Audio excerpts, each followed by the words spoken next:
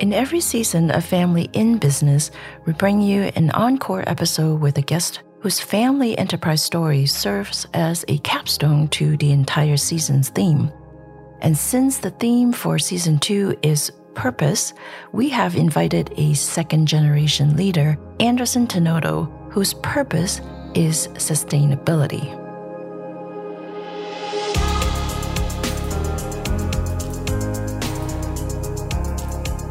Hi, my name is Esther Choi, the executive producer and your host of the John L. Ward Center for Family Enterprises' own podcast series, Family in Business, a podcast that features stories of leaders, their families, and the family enterprises they transformed.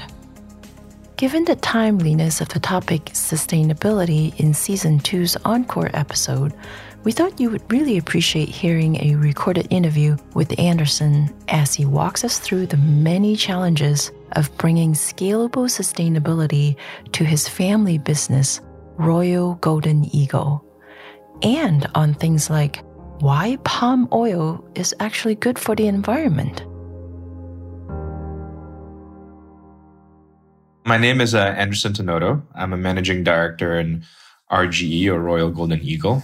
We're a second-generation family business. My father, Mr. Sukanto Tenoto, was the founder, right about 54 years ago, actually, in 1967. So we're celebrating our 55 years this year. And we are actually predominantly in three main businesses. The first line of business, we call it anything to do with fiber, so eucalyptus and acacia trees. We plant plantations to make cellulose pulp, to make paper, tissue, paperboard packaging. We also use the same cellulose to make viscose rayon for textiles. So this is a cellulosic fiber for sustainable clothing and sustainable textiles. That's one side of our business. The second part of our business is agriculture. We plant palm oil trees to make edible oil, biodiesel, cooking oil, cocoa butter substitute, etc. And then the last line of business is actually our energy business. So we're focusing predominantly on gas. So we have a LNG receiving terminal in China and a few gas power plants, as well as a gas operating asset in Canada. So that's our three main lines of businesses in terms of our direct business. Yeah, and I play the largest role mostly in the fiber business side. So anything to do with eucalyptus and acacia trees. Okay, great. Thank you for that introduction. Given the three distinct line of business that your family enterprise is in, can you just give us a view of the journey of how did your family enterprise come to sustainability? It's interesting because the topic of sustainability has taken its own evolution in the last, I think, especially in the last 10, 15 years. What was sustainable in the 80s and 90s may not necessarily be sustainable anymore in the 2000s. And it's evolving. So the journey for us has always been sustainability in terms of the business sense.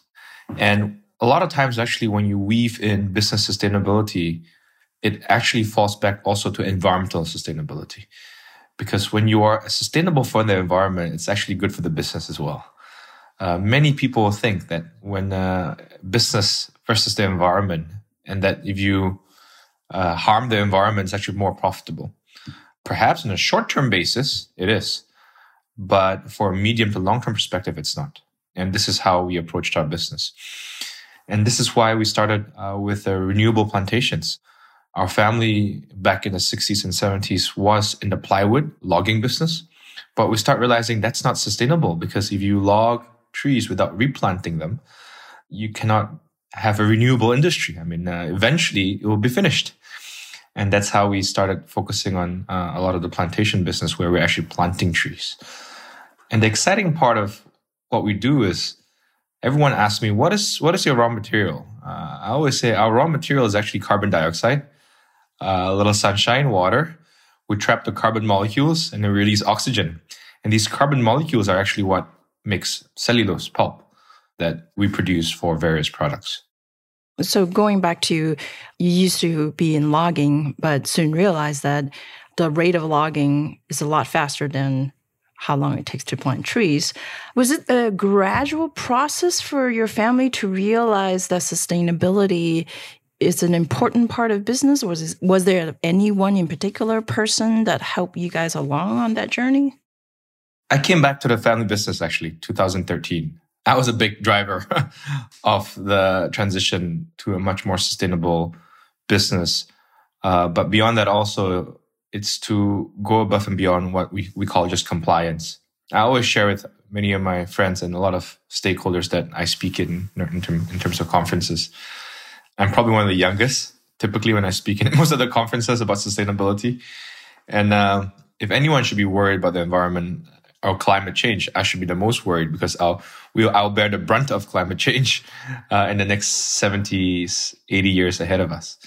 So in that sense, coming from my perspective, is if you're looking at it from medium to long-term perspective, if you harm the environment, it's going to result in greater climate change. And greater climate change is going to result in unlivable cities, unlivable environments. And the younger generations, my generation, would bear the brunt of it.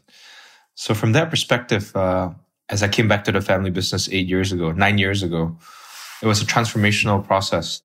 The first 2 or 3 years really is to align the business to make sure that you don't only talk about sustainability or commit to something, but not actually do it. Really aligning the business and streamlining our business to make sure that whatever we say, that we commit externally, we're actually implementing it. And also changing the conversation between business versus sustainability, but rather a win-win situation. For example, one of the examples I have in 2015, actually in COP21, which is the Conference of the Parties. COP21 was in Paris in 2015. We were the first company in the world to actually commit something called 1 for 1. So every hectare of plantation we would like to have 1 hectare of conservation and restoration. This is way before everyone was talking about restoration and restoring the forest, because I felt that actually we have every reason to restore and protect the forest, because these are within the same landscapes where we operate. So through that process, we were able to conserve about 400,000 hectares of natural forests. Just to give you the scale of 400,000 hectares, that is 7 times the size of Singapore. So it is a very large area. And in that process, we were able to protect natural virgin forest and also the biodiversity behind it. And of course, in 2021, 2022, it has paid off, because we went ahead with something called a VCU process. We call it a Verified Carbon Unit process. And it is now the largest carbon project registered on Verra, which is a carbon exchange, 7 million tons of avoided emissions on an annual basis. My point being is, I think companies can benefit from being more and more sustainable. Companies can also capitalize on a lot of the carbon credits that are coming up moving ahead. I think gone are the days when people are saying absolutely zero emissions. What we need to do is reduce emissions, and then we call it net zero. So there needs to be offsets that's happening globally. And a lot of these carbon units or verified carbon units are effectively a great way to offset carbon as well. ESG back then wasn't such a hot topic like it is now. But I wanted to see if you can kind of help us bring back the fog a bit at the time when you didn't know what you didn't know. Maybe one thing at a time was, now that it's successful, it's easy to say, well, that was the right thing to do all along. But when you were pushing for this, what major obstacles might you have faced? Because really, anytime you're trying to push for new initiatives, new change of the scale, I would think that you have to have encountered some obstacles. Absolutely. I think 2 or 3 aspects. First is that people think when you try to position yourself as a sustainable company, then you'll not get criticized. Actually, that's not true. The more you put yourself out there to be pledging on sustainability, the more you'll be criticized, because you are putting yourself out there. I wouldn't say criticized, but scrutinized. This is one of the interesting challenges that we've had in the last 7, 8 years, is when you're pushing the boundaries of sustainability, you're taking risks. And taking risks means you're putting yourself up for scrutiny. But what I also soon realized, that putting yourself up for scrutiny, it's healthy. There's no replacement for transparency, monitoring, reporting, and verification. And in some sense, companies build their credibility by doing that. when you share success stories, but also share failure stories, things that did not work in terms of sustainability projects, it gives a very humbling and very real story of the sustainability journey.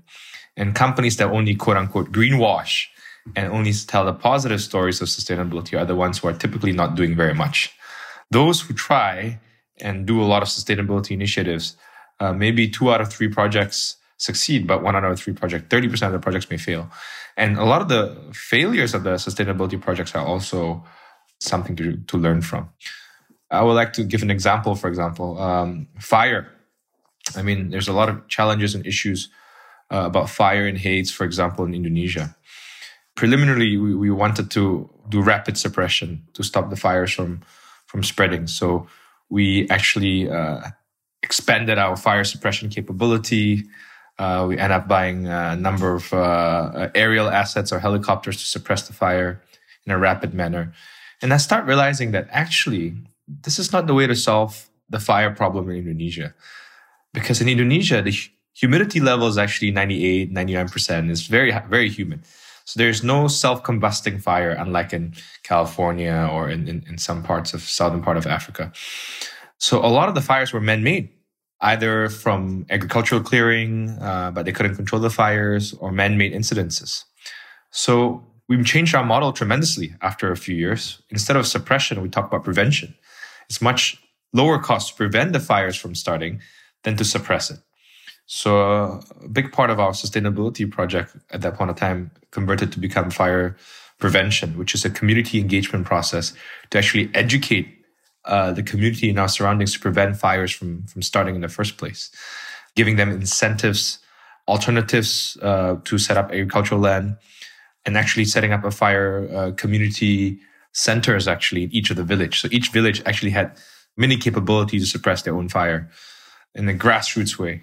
And that worked out exceptionally well. I think in the villages that we engaged, the fire rate dropped 96%, tremendously. And in the villages that we have not engaged with, actually the fires were still there. So very real, very pragmatic approach of fire prevention. But it paid off because the emissions that you get from fire on forest land is immense. I mean, you talk about emissions of burning coal for power plant. If you have forest fires, it's actually even worse. So it is something that is good for the environment. It's good for the health of the people that live around us. And ultimately, it gives the people on the ground alternative for agricultural clearing as well.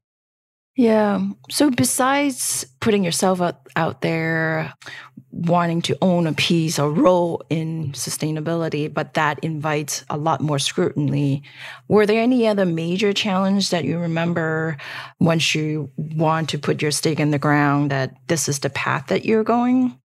I think it's also bringing the external stakeholders together with you, because sustainability is aligning internal your organization, but also there are a lot of external stakeholders you have to engage, whether it's NGOs, governments, policymakers. That has been challenging because we operate in countries like Indonesia, Brazil, China, emerging countries, whereby there's certain things that we do, not only abiding by local requirements, but also international standards. And at times, the government regulators actually don't really understand why we're doing certain things. I mean, for example, our conservation and restoration area, these are actually production concessions that we decide not to produce from. We actually turned them to a restoration license. And the government was not understanding why we're doing such things because they're thinking it should be developed for economic development. And that is part and parcel of the reason why the concession was given in the first place.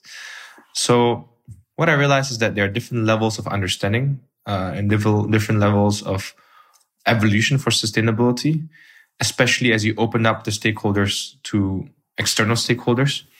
There are various expectations and the level of understanding of sustainability continues to vary, especially in the different countries we operate in. People have different evolutions of understanding of the interplay between economic development and sustainability. And since you guys operate in so many different countries, how do you coordinate a sense of leveling of understanding? Because it's the same business, but operating in different countries. It has to be done in a coordinated manner because our sustainability framework, group-wide, applies to all countries wherever we operate in. In certain countries, you have tailwind, meaning the government supporting you to do such things. In certain countries, you have headwind, where the government doesn't understand why you're doing it and maybe creating more challenges and issues as you go on the sustainability journey. But we look at it from a holistic basis. Our sustainability framework and commitments are not different in different countries. They're actually centralized. And for example, our emissions reduction program, it is top-down from the group-wide, and then each of the emissions reduction program is actually being implemented at the various countries and the various operations we have. Okay. In trying to prepare for this conversation with you, my husband came across this book. It's a dictionary of a book. I don't know if you've seen it, by Mark Carney, Values. Here, at least in the US, people regard this as the Bible of ESG sustainability. And then I have a quote in there that I love, and for this purpose especially, is that sustainability is the precondition to solving climate crisis.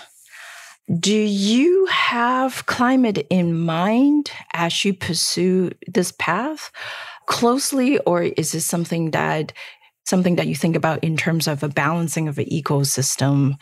Sorry for tagging along with that. This is the list of UN Sustainable Development Goals. There are 17 of them. How do you prioritize which one matters or most important to you guys? Love the two questions. If you look at the biggest agenda in the last few years since COP21 in Paris has been emissions reduction. Emissions reduction is about not releasing greenhouse gas emissions to the atmosphere that results in the warming of climate. So in some sense, it is about reduction of emissions, whether it's carbon dioxide or methane or various other greenhouse gas emissions. So it is predominantly driven by the climate conversation, because the climate change potential, if it's 1.5 degrees or 2 degrees or 2.5 degrees of temperature rising, there's a lot of catastrophic effects that can follow suit after that.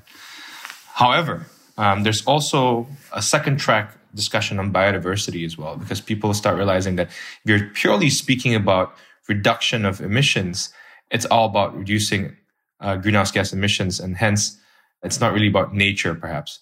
But there's two tracks of conversation, which is biodiversity and nature, as well as climate change, which is reducing greenhouse gas emissions. I personally believe the first agenda on greenhouse gas emissions reduction is the most important agenda, because this is probably the most real and something that we'll face tremendously in the next 50, 60 years ahead of us. But of course, nature is as important, because once you lose nature, you cannot gain it back. And in that sense, countries where we operate in, especially in Indonesia, in Brazil, where biodiversity and nature is very, very rich, there's of course more potential for countries like us to contribute. On the point on greenhouse gas emissions, I find it very fascinating, because the biggest challenge that we have is how do you have equitable reduction of emissions? If you look at the total cumulative emissions globally, countries that have industrialized first has emitted the most.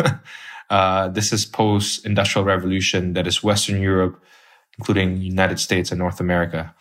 While countries that are now developing in this decade or this century may be emitting higher on an annual basis now, but cumulatively they've not emitted as much. So to me, the biggest challenge on the reduction of greenhouse gas emissions is how do you do this equitably? That is a very interesting challenge that we have. I was actually in Glasgow and for COP26 as well. And there was a diplomat that spoke, and I remember this very distinctly. Climate change, it's like we know there's a storm ahead of us. This is an incredible storm. And we're in the ocean. And all of us see the storm ahead of us, and a very catastrophic storm. However, everyone's on a different boat with a different captain, with different passengers in them, symbolizing some of the countries, because each of the countries have different captains and each of them have different priorities. So how do you then tackle this storm ahead of us while we're all in different boats? And this is how all the countries have to come together and work on it jointly. the climate change issue cannot be resolved by one single country or even only by the developed countries. It has to be coordinated across both developed countries and developing countries, and it has to be done fairly and equitably. And I think that's the biggest challenge for us. On your point on SDGs, 17 SDGs, I've studied this very closely. As a matter of fact, our foundation, Tanluto Foundation, actually collaborated with United Nations Development Program, UNDP, to set up an SDG Academy actually in Indonesia. So the SDG Academy is funded by our foundation in Indonesia. And as you rightly say so, how do you prioritize your SDGs? So we've done that exercise actually in 2015, prioritizing our SDGs. Basically, we pick specific goals that have direct impact with our business. And then there's certain goals that are actually more catalytic, meaning we can invest in it and we can have impact. I think SDGs is a great framework to have comprehensive approach on sustainability. What it allows you to do is to actually measure the progress that you've done in a very quantifiable manner. So the 17 SDGs actually have various KPIs under them. It makes you set targets as a company, as an organization. I really like the SDG concept. Sustainable Development Goals is KPI driven, and whatever you can measure, then you can manage. Of course, this is a saying that everyone knows. And it is important for sustainability to be measurable and therefore it can be manageable. If not, it is just a slogan and a lot of taglines that people speak about on sustainability, but it is difficult to measure and then therefore difficult to manage. So I think actually more companies should adopt the SDG framework. More organizations should adopt SDG framework and measuring ourselves by some of the SDG standards. Yeah. I really like that analogy that you share at the COP26. And if I may extend that even further, I would say, yes, catastrophic storm, everybody's in the ocean, different boat, different captain, different passengers. And maybe because I've lived in this country for so long that I think people have different agreement on the severity of the storm.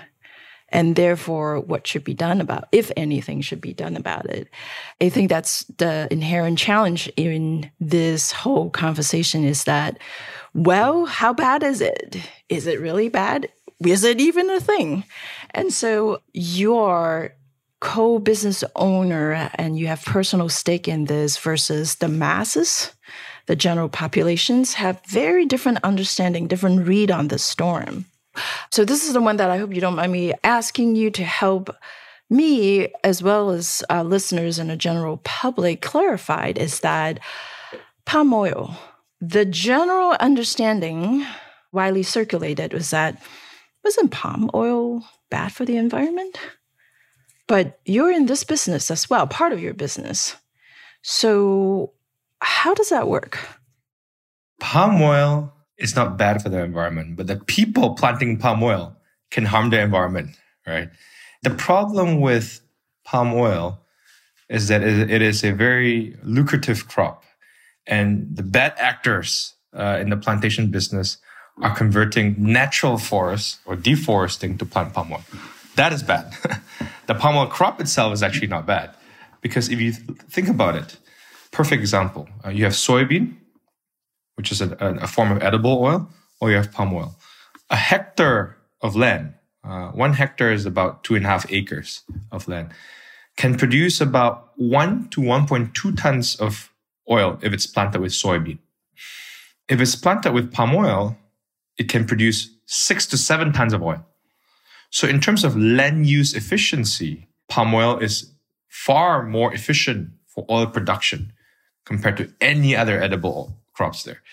For example, if we need to consume 100 million tons of edible oil annual basis, if you only use soybean, you need 100 million hectares, right? But if you use palm oil, you actually only need 12 or 15 million hectares. So in terms of land use efficiency, palm oil is very sustainable. But how then do you go about planting it sustainably? You should not be deforesting, converting natural forest to plant palm oil, because that is bad. You should not be converting natural forests that will destroy the animal habitats to plant palm oil.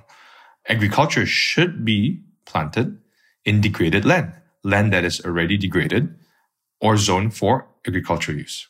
So I think that's the key for sustainable production of palm oil. And there's a lot of certification standards now that try to also categorize or separate what is quote unquote dirty palm oil versus quote unquote greener and more sustainable palm oil. So hopefully as we move ahead, there can be better understanding of what palm oil is and how it can be grown sustainably and how it can be less linked to deforestation. And I think that is the biggest challenge for us.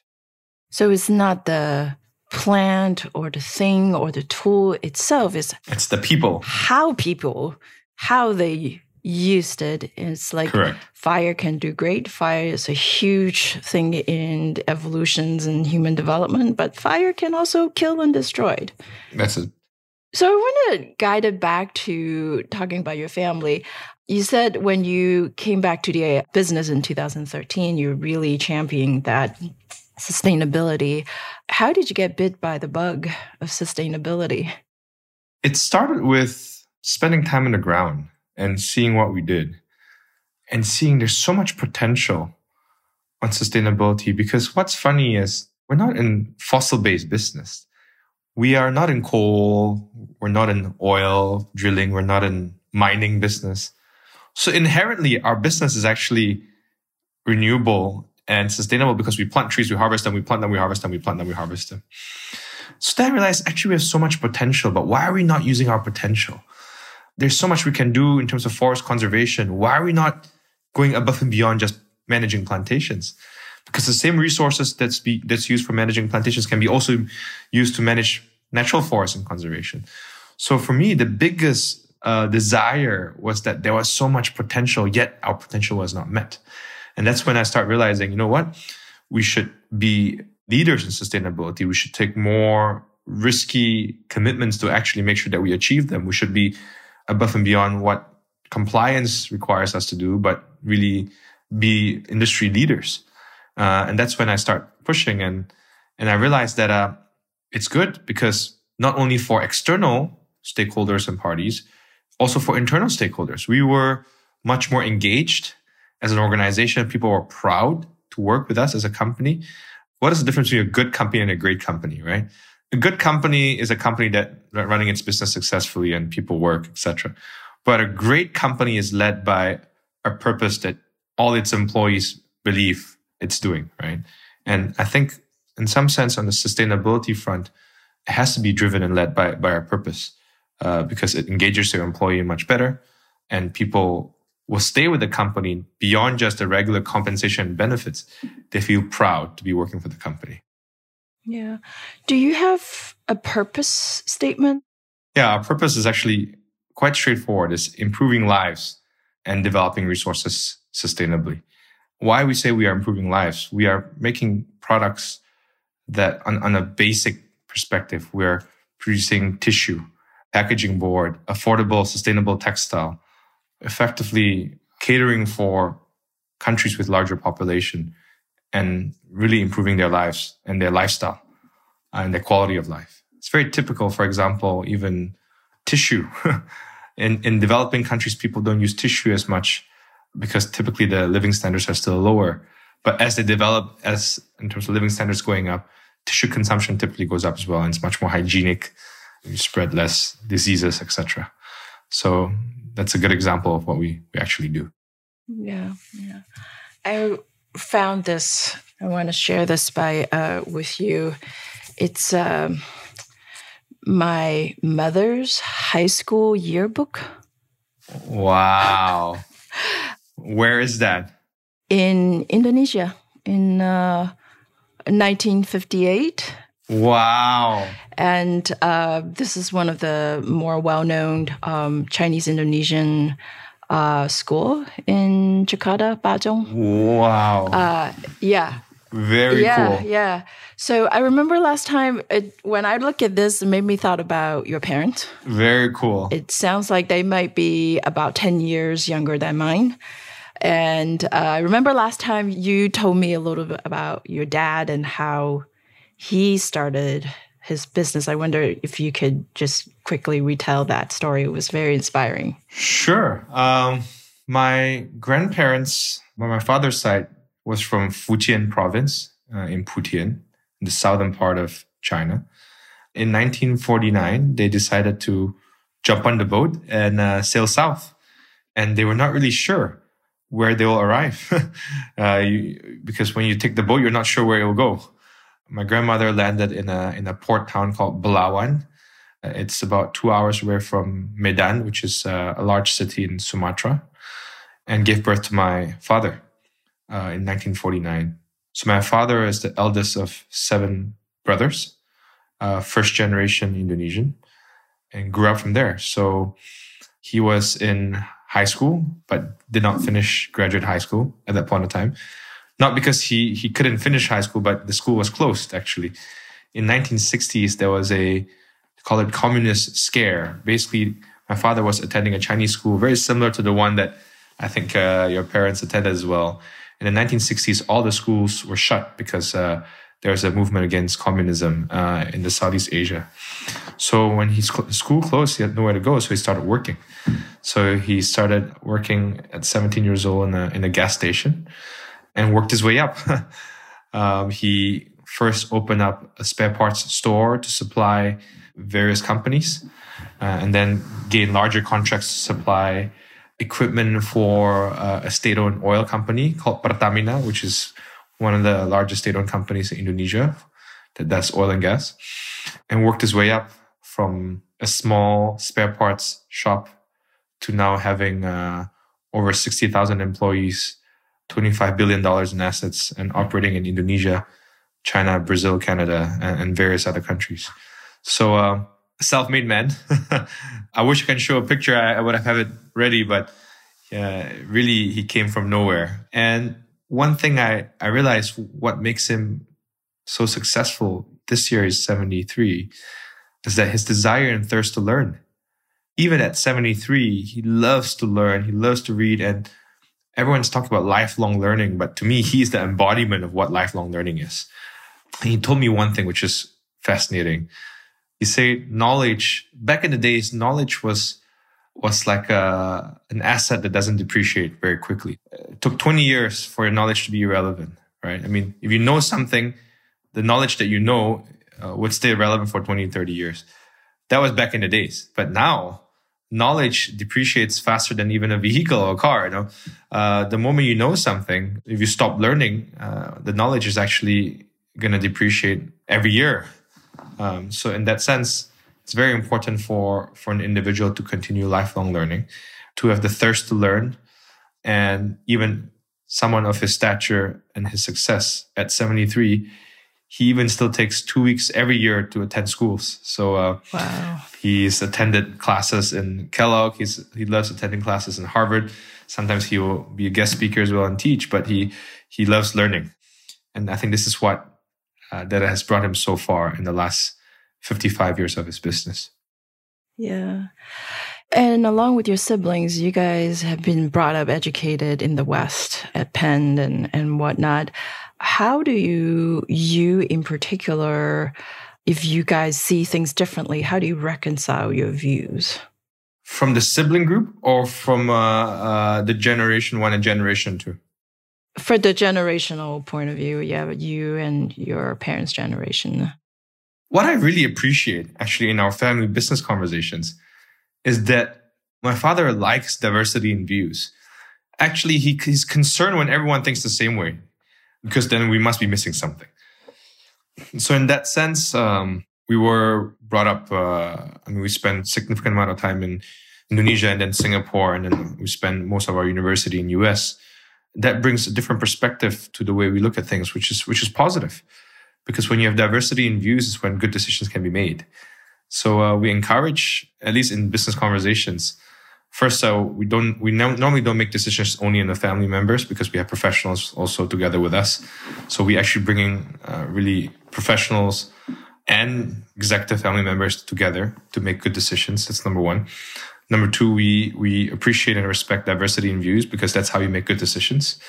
And last but not least, I think part and parcel to be successful in business families is that you must be able to be comfortable with opposing views.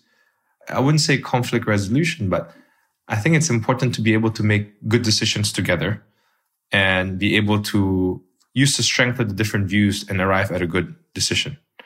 So I think that's something that we do relatively well. I think so far that is part and parcel of why our family business has also been successful. To me, on the topic of sustainability, just to share, I guess, tips of sustainability is that you must first try doing it. Failing should not discourage you from attempting to be more sustainable or executing sustainability projects. Because in the process of some of those challenges and failures, that's when you learn the most actually for sustainability. So business leaders out there, business owners or senior executives, I think the journey on sustainability is absolutely critical. But they should not be afraid to take the first step because not doing anything is even worse. I think attempting changes in the business or changes in the organization to be more sustainable and then course correcting after every few years as you learn more about how to do it correctly is better than not doing anything at all. So this is what I've learned in the last 7-8 years of our journey. If everyone does their part, I'm confident that we can tackle this climate change issue. So I'm actually more optimistic than pessimistic. When you say, Esther, that people have different perspective on the storm or the climate change seriousness, if I look at the two COPs in 2015 versus the COP26 last I attended a few months ago, is that COP21 Paris was a discussion amongst elites, business leaders, and only G2G governments. But COP26, I feel like it's a discussion not only amongst government and policymakers, but also a lot more businesses and a lot more community and the population at large. So the awareness of this issue and sustainability is immense. The key is not to pit sustainability against jobs.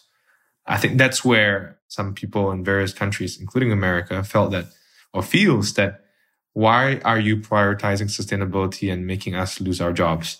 Ultimately, it's not about people not believing in climate change, but it's because you're pitting short-term interests with medium to long-term challenges. That's when people will start not believing what's going to happen in medium to long term. So the key is, as I said, equitable and just transition is absolutely critical. That's the key to make our journey to tackle climate change truly sustainable so that we don't take one step forward and 2 steps back. Yeah, that's really key. Don't pit one important factor against another, and don't let failure be the reason that you don't do anything at all. That's it. Well summarized. Thank you.